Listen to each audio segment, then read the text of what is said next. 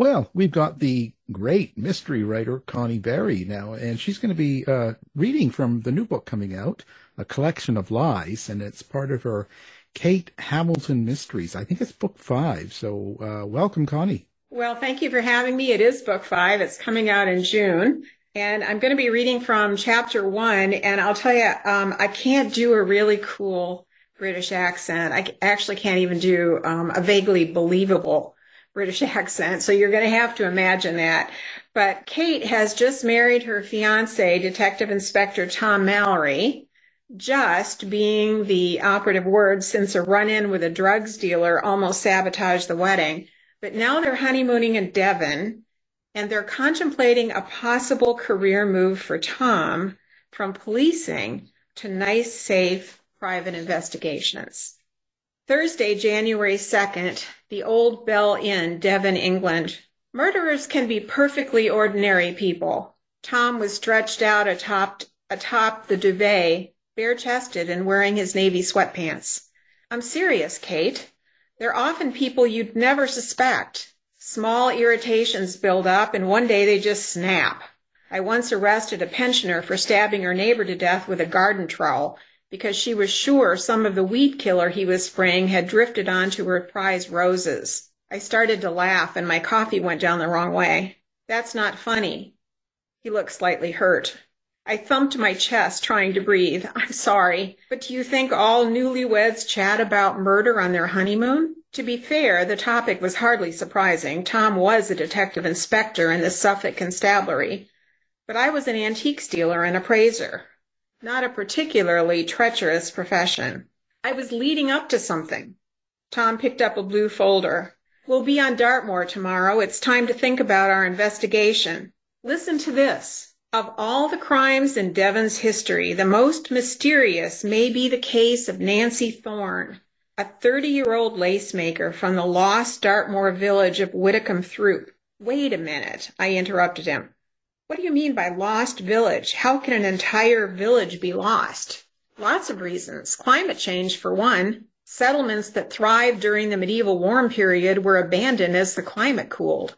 And during World War II, there were villages that, in other words, you don't know. I gave him a playful shove. Keep reading. Tom grinned. At 1 a.m. on the night of 7th September 1885, Nancy returned to the cottage she shared with her sister, a seamstress, in a state of incoherence.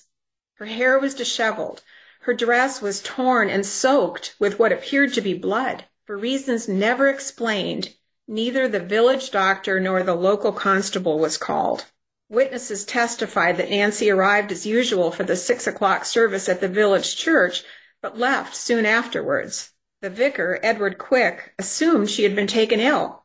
Later, concerned for Nancy's well-being, he called at the cottage where her sister Sally told him Nancy had not returned home. When Nancy finally did appear, she claimed to have no memory of the events of that night and could offer no explanation for the blood on her frock. The police launched an investigation, but as no person in the surrounding area had gone missing and no body, human or animal, was ever discovered, the case was closed. Nancy died at the age of 46 without ever speaking of the events that occurred that night. Tom closed the folder. Well, that's the case. Please don't tell me we're expected to solve a 140-year-old murder. No. This is what Nash says. The Museum of Devon Life, a small but highly regarded institution led by Dr. Hugo Hawksworthy, formerly of the Mary Rose Museum in Portsmouth, has received a sizable grant for a new exhibit to be called Famous Crimes in Devon's History. Your assignment will be to establish, if possible, the provenance of the dress. Did it really belong to the lace maker in question? Are the stains on the dress human blood? Can we identify the blood type or retrieve any DNA material? Tom looked at me over his glasses. What do you think? Interesting, I said in an offhand way, trying to hide a smile. I was fascinated, and Tom knew it. Sounds a lot safer than policing. Yes. He lay back and put an arm under his head. Leaving the force is a major decision. Our lives will change. We've already made one life-changing decision. Spending the rest of our lives together, that's turned out pretty well so far. So far? He gave me a cheeky smile. Jury's still out then. The real test will be when we get home, figuring out who cooks and who does the dishes, who squeezes the toothpaste tube from the middle, that sort of thing. I glanced around our suite. This isn't exactly real life. The old bell? Tom frowned. If I remember correctly, you called it nothing in the middle of nowhere. I meant it as a compliment. I know you did. He reached over and touched my cheek. The old bell, a former coaching inn near Oakhampton, was perched on a rise overlooking a wild, rushing stream. No fancy spa, no gourmet restaurant with tiny portions artistically presented, no signature cocktails, just comfortable beds, excellent cooking, gorgeous surroundings, and privacy. Frankly, I was getting a bit restless. I needed a challenge, and a blood-stained Victorian dress sounded right up my alley. A discreet knock on the door sent me scrambling for my cashmere robe, a wedding gift from my friend, Lady Barbara Finchley Ford. Coming. I pulled the soft fabric around my body and tied the sash. Breakfast, madam, came a voice from the hallway. I'll leave it outside, shall I? No, I opened the door. Come in. A middle-aged woman in a black skirt and white apron entered, balancing a large tray. We don't like to disturb our honeymoon couples. It's no problem. I can see that.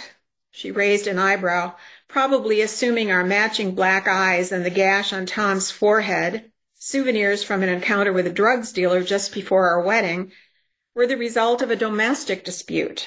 Placing the tray on a table, she started to leave, then turned back. Always best to talk things out, my loves. We waited until the sound of her footsteps died away, then collapsed into laughter.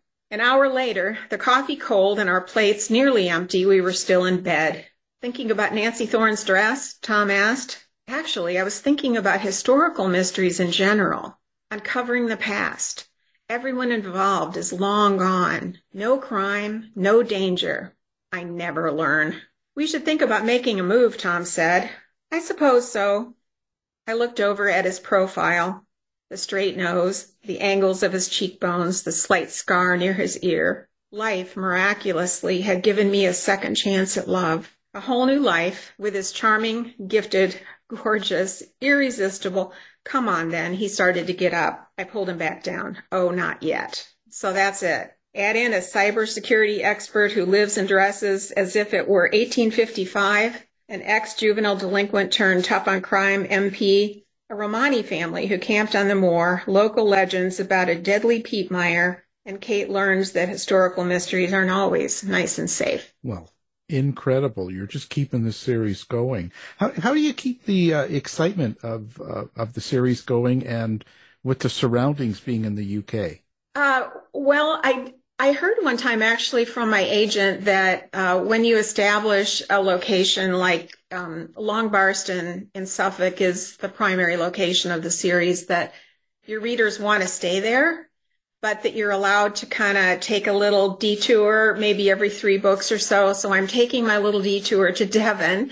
So I have some new characters. And I think actually what keeps the series going is change in the characters. They can't be just static. There has to be something new, some decisions to make. They have to learn things. They have to grow. They have to develop as people. And so I had this overarching kind of character arc in mind, and there's still some things that Kate and Tom have to learn, so hopefully they can keep going for a little bit. Oh, I'm sure they will. Well, thank you very much.